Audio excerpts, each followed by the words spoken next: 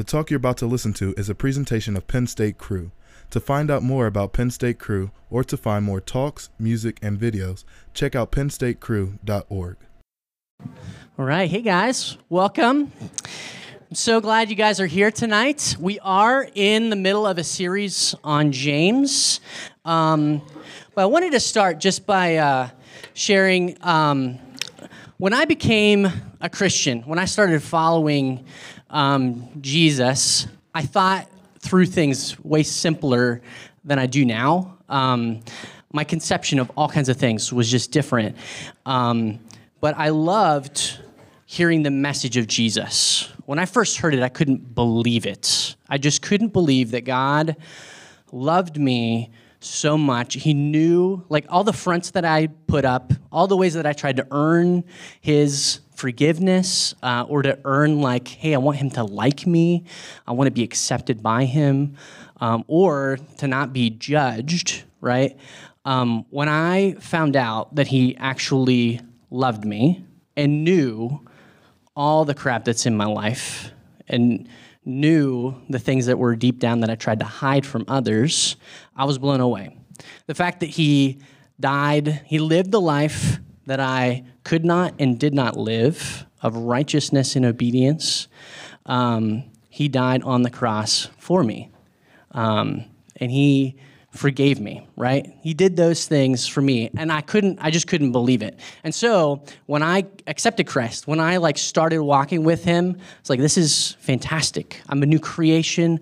I'm born again. I now get to live in utter freedom. There's nothing, when you have Christ's righteousness, his life for yours, do you realize there's nothing you can do to add to it? There's no good deed. There's no extra thing you can do to make God like you more. That is incredible. And when you are in Christ's love, there's nothing you can do that would tear that apart. There's something so amazing about that. So, but that was my early Christian days. It's a great deal. Christ offers his righteousness for you, for the taking, if you just would accept it. And then you're in this standing with God where his love can never be torn away from you, ever. It's amazing. And then, after a little bit of time, to my shock and surprise, realized, I deal with stuff. My heart is full of all kinds of gunk and crap and garbage, and realizing that I need healing. I need some really deep things to happen in my heart, things to go on. Even this last week, I was having a conversation earlier this week with Hannah, and just sharing different issues that I was having, and she made the comment "Oh, you mentioned your dad a couple times," and I'm like, man, I'm an adult. I'm 35 years old, and I still am wrestling through things with my relationship with my dad, things that have caused issues or sin to creep up in different kind of ways. And the deal is, even when you live in Christ in that complete freedom, you'll have to come to grips with the fact that you're broken. There's a brokenness inside of you still. And sometimes when we know that, you might have experienced this feeling of there's something not right. There's something not working the way it should. You've noticed it in your own life, that I'm not either living the way I should be, I'm feeling feelings I thought I shouldn't, and then on your own, you try to overcompensate. You try to overcome that by trying a little harder, doing the dance that everyone else is doing, the way that they are, trying to muscle it up. And then I know there are days when you're just tired and you feel like I can't do it.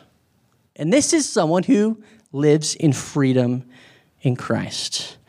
But I want to let you know that if that's you, right? If you don't follow Jesus, we're glad you're here. We love talking about him. We love looking at the Bible, the things that are said about him, exploring. You're welcome here. If you're here and you're living in freedom and you're like, life is good, you're welcome here.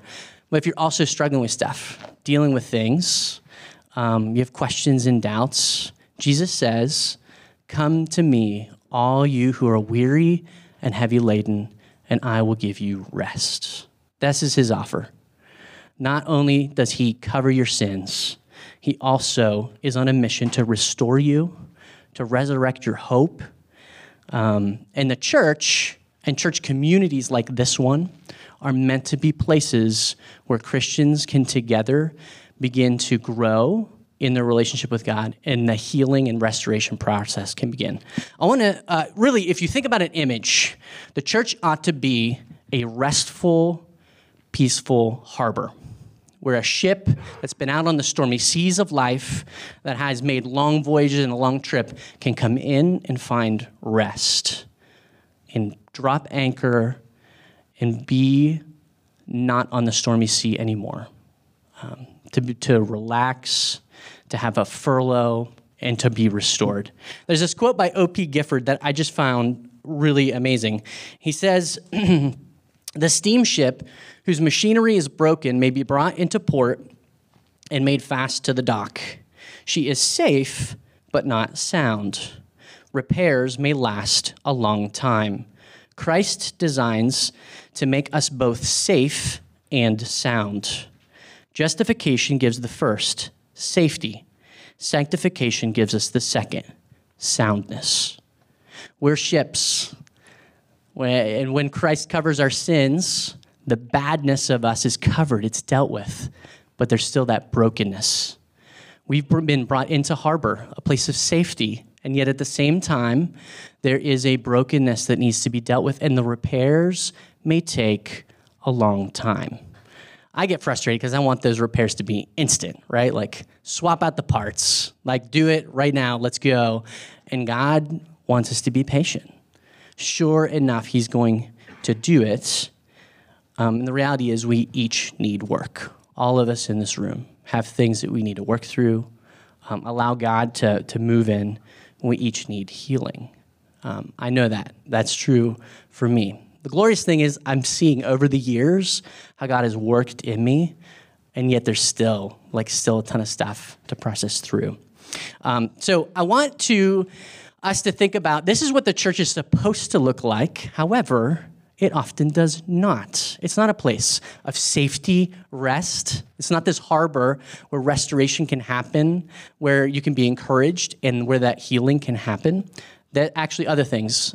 So pull out your phone a second. I want to try this thing called Menti. I'm gonna ask you a question. So you'll have to log in first. But the question I want you to consider, you'll throw in one word. I think you could put in 3 different options or 3 different words. But this is what I want you to think about. What is one word that the world uses to describe the church, right? I just described what it ought to be, what it should be. A place, a peaceful harbor, a restful harbor where healing and hope and restoration can occur. However, the world would probably describe it in different ways, and you might describe it. So toss in, you go to menti.com, and then you use this code 740232, and then I think it'll let you throw up 3 different words, and whatever you think it is, it'll pop in. Nice. It'll create a little word cloud, and the biggest one, of course, the biggest words are the ones that come in the most. And it looks like we're jumping around a couple here. We've got hypocritical, judgmental, fake, or maybe the top 3 here. Actually, like the first 5 are all related to this hypocritical, judgmental idea. Corrupt, legalistic, disappointing, homophobic is on there. Imaginative, yeah, there's some positive. Great. Overwhelmingly, right? These words that you're seeing up here don't describe a restful harbor, right? There's a judgmental attitude that's huge, and people kind of posing. We often see people in religion posing as to who they are and actually not being real and authentic. Maybe saying, I'm a ship that's fine. I'm not all that broken. I'm not all that messed up. But the reality is we are broken. The reason I want us to think about this is as we've been studying James, and tonight's like the last night we have. We've been studying it for a handful of months. But this is the reason James is written. James noticed in the church that it was not acting the way it ought to. It was not this restful harbor that it was supposed to be where healing can happen, but rather judgment was happening all over the place.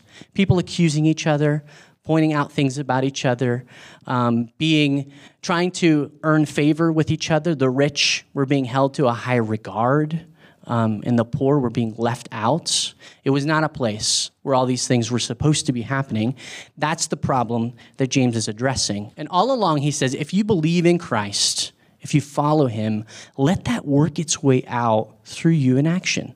If you talk the talk, walk the walk as well. Let's be a place where these things can be true. So tonight, if you want to turn to James, and if you need a Bible, throw up your hand. Brent and a few, maybe someone else is going to be handing out a Bible. Chris has got a stack of Bibles. So just throw up your hands.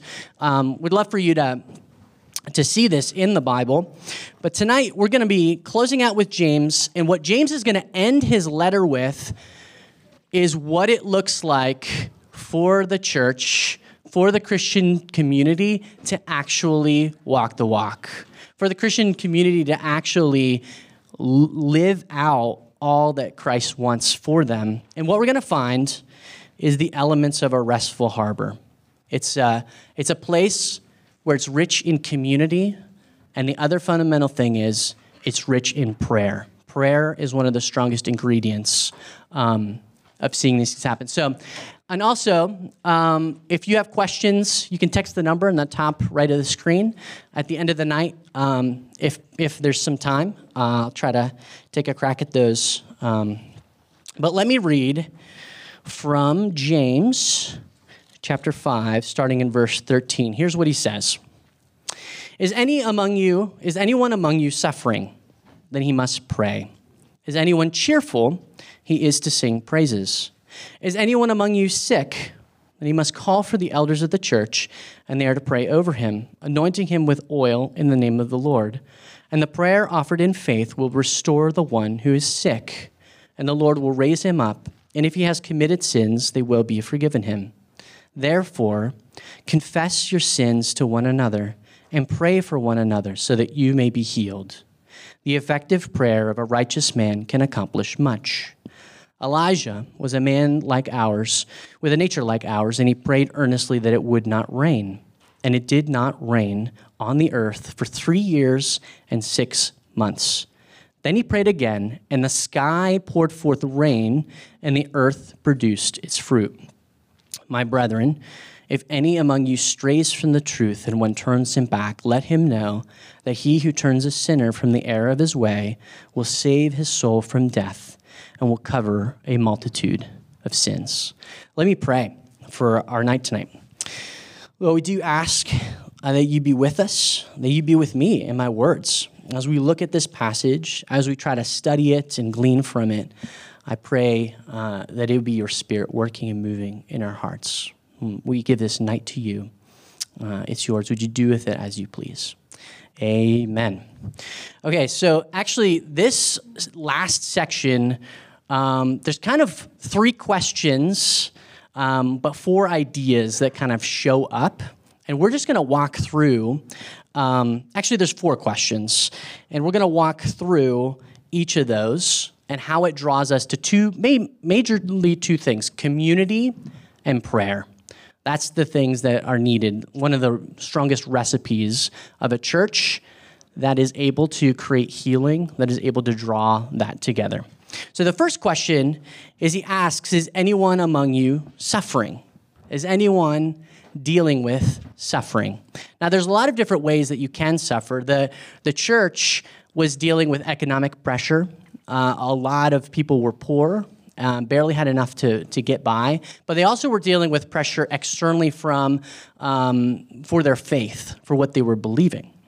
the early church had to deal a lot with those kinds of things. But when it's talking about suffering in this context, it's talking about external pressure, circumstantial distress, unfairness that is happening. And he says, if anyone is suffering, the answer is very simple. He must pray.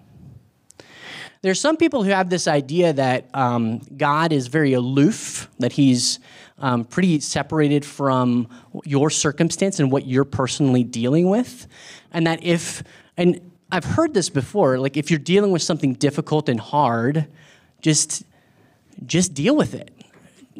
Just buck up, or realize that there are people in the world who will have it worse than you do, who have more difficult situations, who have harder hills to climb, and there's this like callous sense of, hey, because you're sinful, we live in a broken world, and so you're just gonna have to deal with it. What I love about the request here is that's not the response of God. The response of God is, would you bring those things to me? Pray. I care about your circumstances. I care about the things you're going through. I know that you're going through these things, and I want you to draw those to me. I care about the things that you care about. I value the things. If you're going through something difficult and hard, and so the simple request is to direct us to him. He doesn't say, shut up about it. I don't want to hear about it. He says, no, if you're suffering, you got to pray. You got to bring that to me. You got to allow me to enter into that suffering with you, right? So that's the first thing. The first question, is anyone among you suffering? Let us pursue prayer together. Let us draw each other to move to God. The second question, it goes on the opposite direction. Is anyone cheerful? So is anyone happy? Anyone in having a delightful experience where things are going well, there's things to celebrate? And likewise, it says that person ought to sing praises. And I love the Psalms because the Psalm has a pretty healthy dose of both lament, really heavy things, and then on the other side, a lot of things to be praised, a lot of ways to turn to God. And essentially, what God wants us to do is to feel our feelings. Express it. Get it out. Take joy and delight in these things. Express what's inside and move it outside. And there's a lot of things that you guys can be happy about. There's a lot of things in your life, and we sometimes just forget to focus on those. I've slowly started to try to build the habit of journaling, and I'll be good for like a week, and then it'll sit in the shelf for like a month. But I noticed something happens when I actually stop, consider my day, and I remember everything that happened in that day, and I thank the Lord for it. I notice something actually happens in my heart. I recognize and I see how much I'm blessed.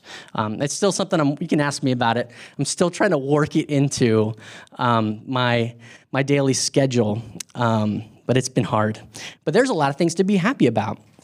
What I love about these two questions right next to each other is in a group this size, in a church setting, there are a few of you who are in a spot of really struggling and suffering. And there are a few of you who are doing just great and awesome, right? Paul in Romans says, and calls us into community by saying, we need to rejoice with those who rejoice, and we need to mourn with those who mourn. But the odd thing is when people share, like if you have any kind of public setting where people like kind of share what's going on in their life, if someone shares something really heavy and dark and you're like happy and you've had a great week, what are you not going to share? You're going to be like, I don't want to be so callous as to share that. This person just shared this heavy thing. But the reality is it's okay for you to be in a different emotional spot than someone else's. And as they're sharing and maybe praying for them in that difficulty, you can enter into that mourning. And then at the same time, you can authentically share, hey, I'm actually doing really well. I saw God have this breakthrough in my life just recently, and it's been awesome. And you know who needs to hear that sometimes? It is the person who's having a difficult time. And the person who is like having a great time needs to hear from someone else things aren't going that well. Things aren't So I just love that these two are just right next to each other, right?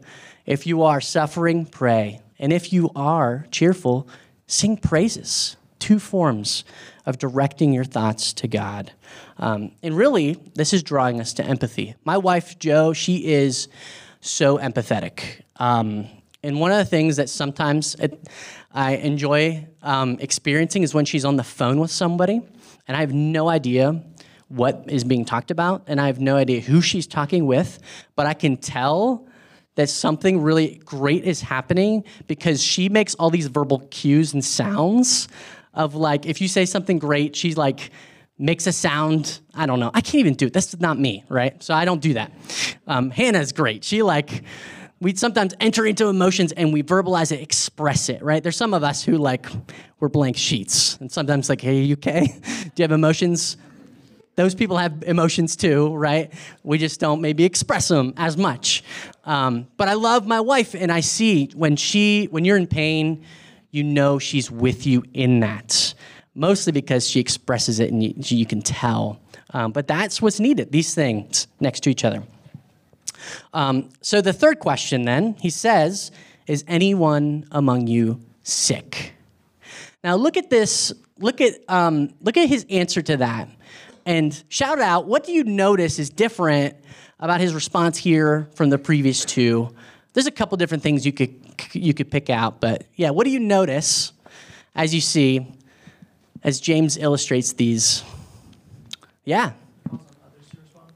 Yeah, he calls on others. So the first two, it was, hey, if you're doing this, you initiate and do this thing, you initiate and do this. But this, now there's someone else involved who must be involved.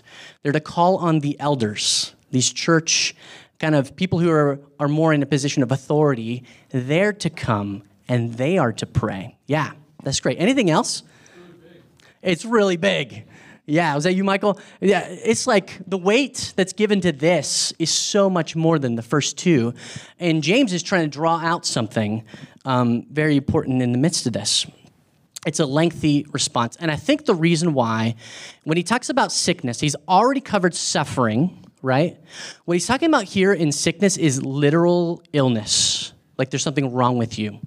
And in fact, the idea is that you can't get out of bed. That's why the elders have to come to you. You can't actually come to them. They're coming to you. There's something physical, some ailment, some sickness that's going on.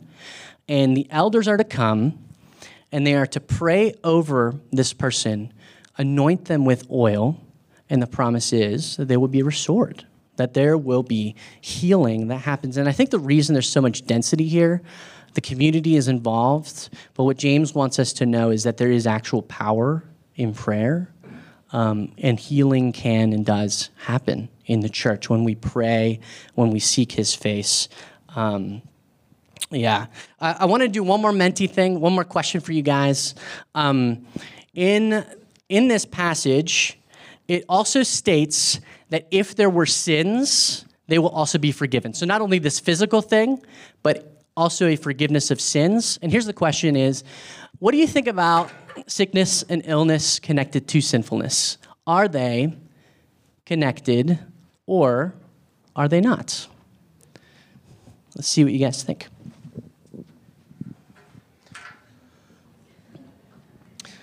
Man, maybe I shouldn't have put it's complicated. Wow. It's like a dead heat between those two. All right. That's good. Okay, so it looks like, all right, No just took the lead there a little bit. You're not able to put in multiple responses, are you? I hope not. No? Okay, good. All right, so it looks like no and it's complicated are the two top answers, and a few who say yes, they are connected.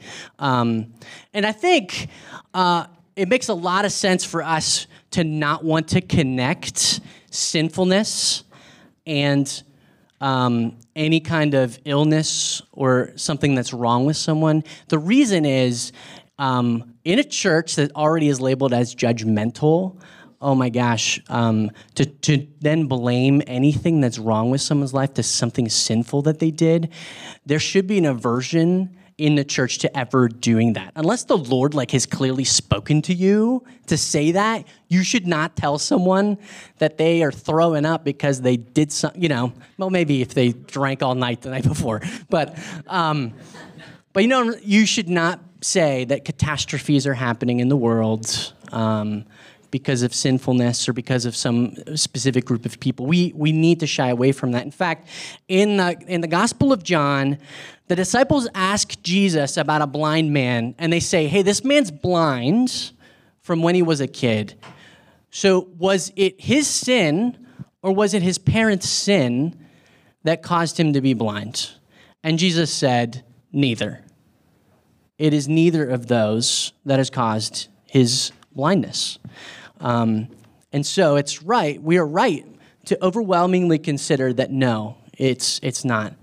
But in fact, this may be shocking to you, but there are times when it is connected to sinfulness. Listen to this from 1 Corinthians 11. And this is in the context of taking communion, and he's telling them about how you take communion, right? We do this in churches. If you're in a traditional church setting, every now and again you'll take communion, the elements, the bread that's broken to represent the body of Christ, and the wine or grape juice that's poured out to represent the. And in that teaching, as Paul teaches that, he says this.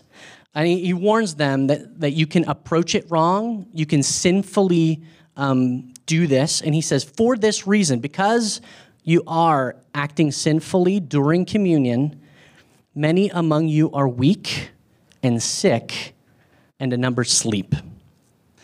And sleep is actually a euphemism for they're dead. That there are times where there's a connection between your physical well-being and your sinfulness. So the answer is, it's complicated. If you read the Old Testament, there is a connection between the two, that there is something truly linked up, but not always. If you remember the story of Job, they're saying, you did something bad. This is why these things are happening. And the answer is, he didn't. He didn't. So it's complicated. If we go to verses 16 through 18, he breaks his mode and takes some time to show us the restorative power of prayer. And it's here that he says, therefore, confess your sins to one another, pray for one another so that you may be healed.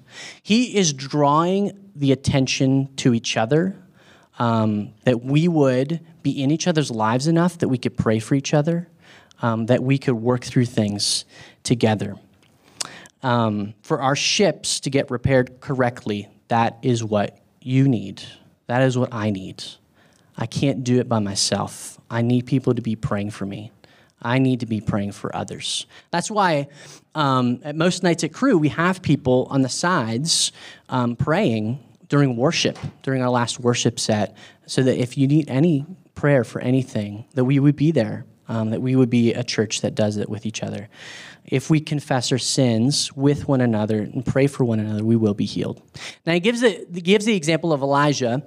He was a man who is just like he's saying Elijah is just like you, and guess what he did? He prayed, and it didn't rain for a long time. How bad would it be if it didn't rain for 3 years and 6 months? That would be catastrophic, right? And then when he prays, after that time, the skies open. Now, does anyone remember how Elijah prays? Anything unique about how Elijah prays when he does pray for rain? A little bit of trivia. Does anyone know what posture he's in, how he does it?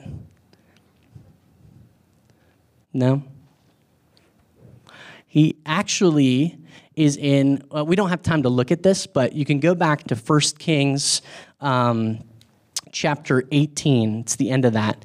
But what he does is he gets into like a squatting posture, what would traditionally be viewed as like a birthing position. Not that there's anything unique or special about that, but he prays, and he keeps sending his servant off to see if any rain clouds are showing up. And his servant runs off. Then he comes back. He's like, no clouds. So he keeps praying. He runs away, comes back, And he just keeps praying. He does it 7 times until a storm is on its way. The storm clouds are there. And what I love about that is these storm clouds roll in, and then Elijah runs off because he's going to be stuck in mud. What I love about it is he knows God has told him it's going to rain, but he won't stop praying until it happens.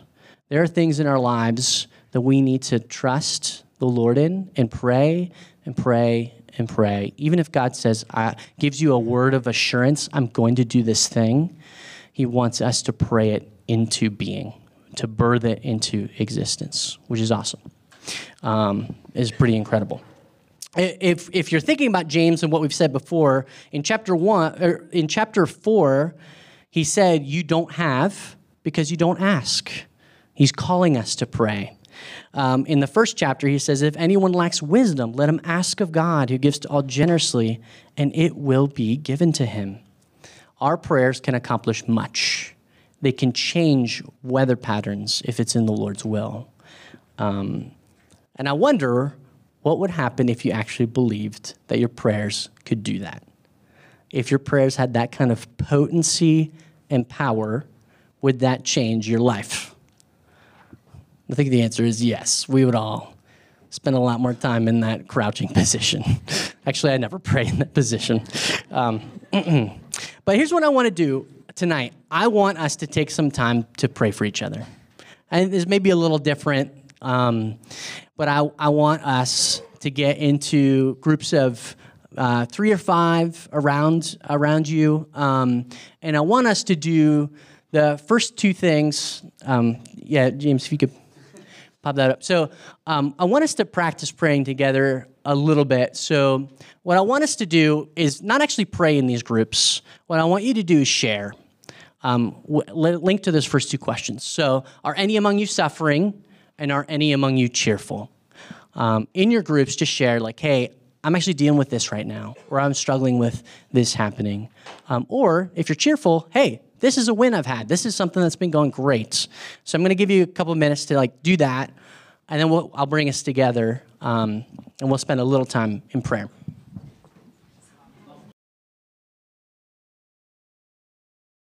Share a little bit, and that's the kind of thing we want to have. We want to experience and learn from each other. So does anyone want to share their own thing, the thing that they're really dealing with right now, or actually that they're really excited and happy about, or things going well? Who'd like to share? Or you could share something that someone else shared.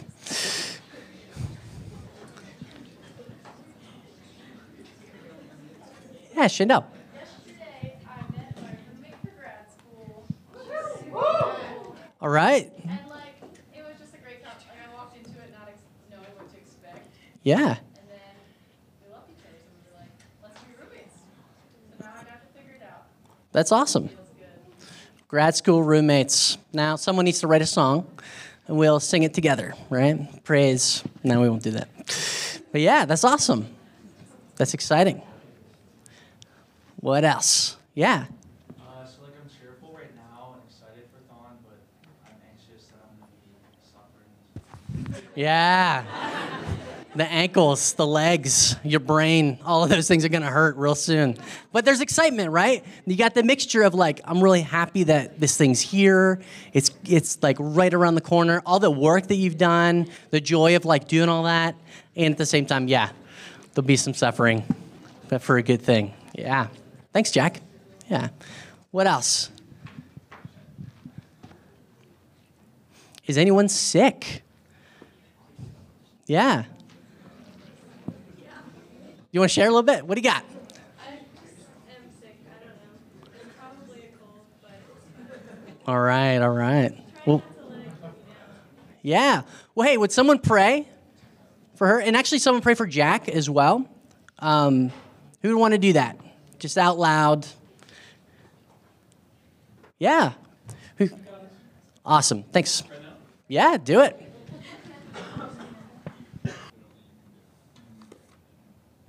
Amen. And this is what we want to see, us to be in each other's lives, to rejoice with those who rejoice, and to mourn with those who mourn. Just really briefly, I want to go through those last two verses in the passage.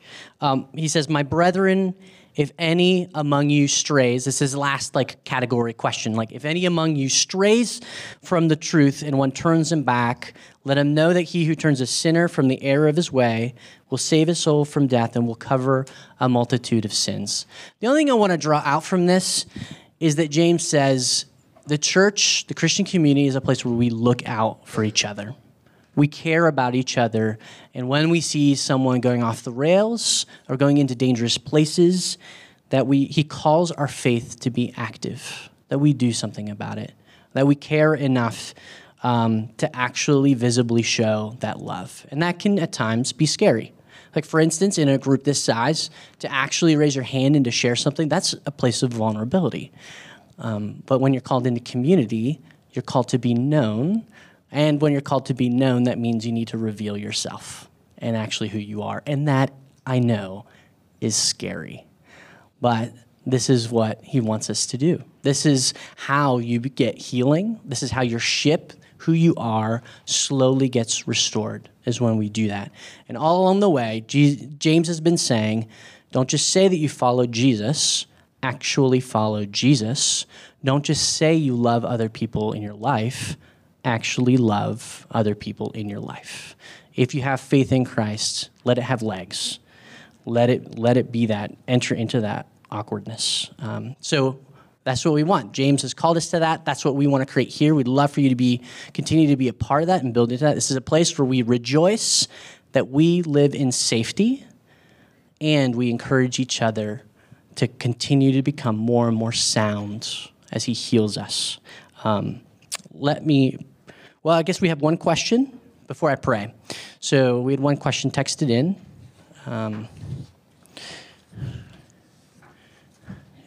Jake. How can the church better nurture a culture that looks to heal and takes it seriously? Nurture that culture. I think sometimes that's hard depending on what Christian community and what church culture you're in. So if you're in a small Bible study with a couple people, you actually have a lot more ability to change that culture by actually first just being vulnerable. Some of those, the two words that were big on the screen, if you noticed, were hypocritical and judgmental. You actually are able to change that, or the perception of that, at least not for the whole church, but at least for someone's experience of the church. You cannot be judgmental. So if someone shares something, you can come alongside them and say, you know what, I can relate to that. Maybe not exactly that category, but I've fallen over here in this place. When someone shares something, not to go to that judgmental place, but to say, hey, thanks for sharing that. What does it look like for you to grow out of that? What does it look like for you to experience healing in that? And then the other side, hypocritical, right? We have to be okay, not just to fake share things that are wrong. I know there's times where it's very easy to share some of the safe things that are wrong in your life. It can be, I'm going to say this, but you need to put it in a little box because this is okay sometimes. But if you're in a group or you're sharing and you say this week I just haven't spent as much time with the Lord as I wanted to. I've missed a couple times, right? That's a safe, easy thing to share. That doesn't sound all that bad. And that's okay. So that's why I say put it in a box, because it's okay to do that. But you want to move to those places where it's actually you know what? I had a fight with my wife last week, and we worked through it, and it was difficult, but that kind of stuff is more real. That stuff, you actually do have to move into places of vulnerability, but that's where the hypocrisy kind of falls away. There's no more game playing, none of that. And so to create that culture, I think it really does start with you making an agreement. I'm going to be honest. I'm going to be real. There was a phrase we used to say in Cru all the time. Maybe we should resurrect it, which is, it is better to look worse on the outside but be getting better on the inside than to look better on the outside but be slowly corroding away on the inside. And that is so completely true. So I think to kind of create that culture, I think it just begins with authenticity and being willing to engage with others where they are. Same. So, hey, let me pray. I'll invite the worship band up, and I think we'll have a little more time to pray after that as well. Well, Lord, I thank you so much for this time in James. Thank you so much for your Spirit's guiding and leading us in that. And I pray for my own heart that you would help me to continue to be more authentic and real, for people to see that there's still things that I'm growing in and walking in, and yet at the same time, I don't need to worry about those. I can rejoice that I'm safe in you. And so would we continually point each other to the anchor, to the safety that we have in you, that would free us up. Lord, help us to live in complete freedom in you. Help us to encourage each other in the places where your Spirit is doing renovation, where you're working on our hearts and creating softness where there was once hardness.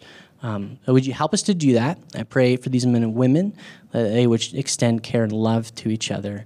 And I ask that you would do that in your power and strength, trusting that even this prayer has the power to do those things. Would you draw us to that? Amen. The talk you have just listened to is a presentation of Penn State Crew. Crew is a community where the gospel captures hearts, transforms lives, and launches men and women into a lifelong adventure with Jesus Christ. To find out more about Penn State Crew, or to find more talks, music, and videos, check out pennstatecrew.org. That's pennstatecru.org.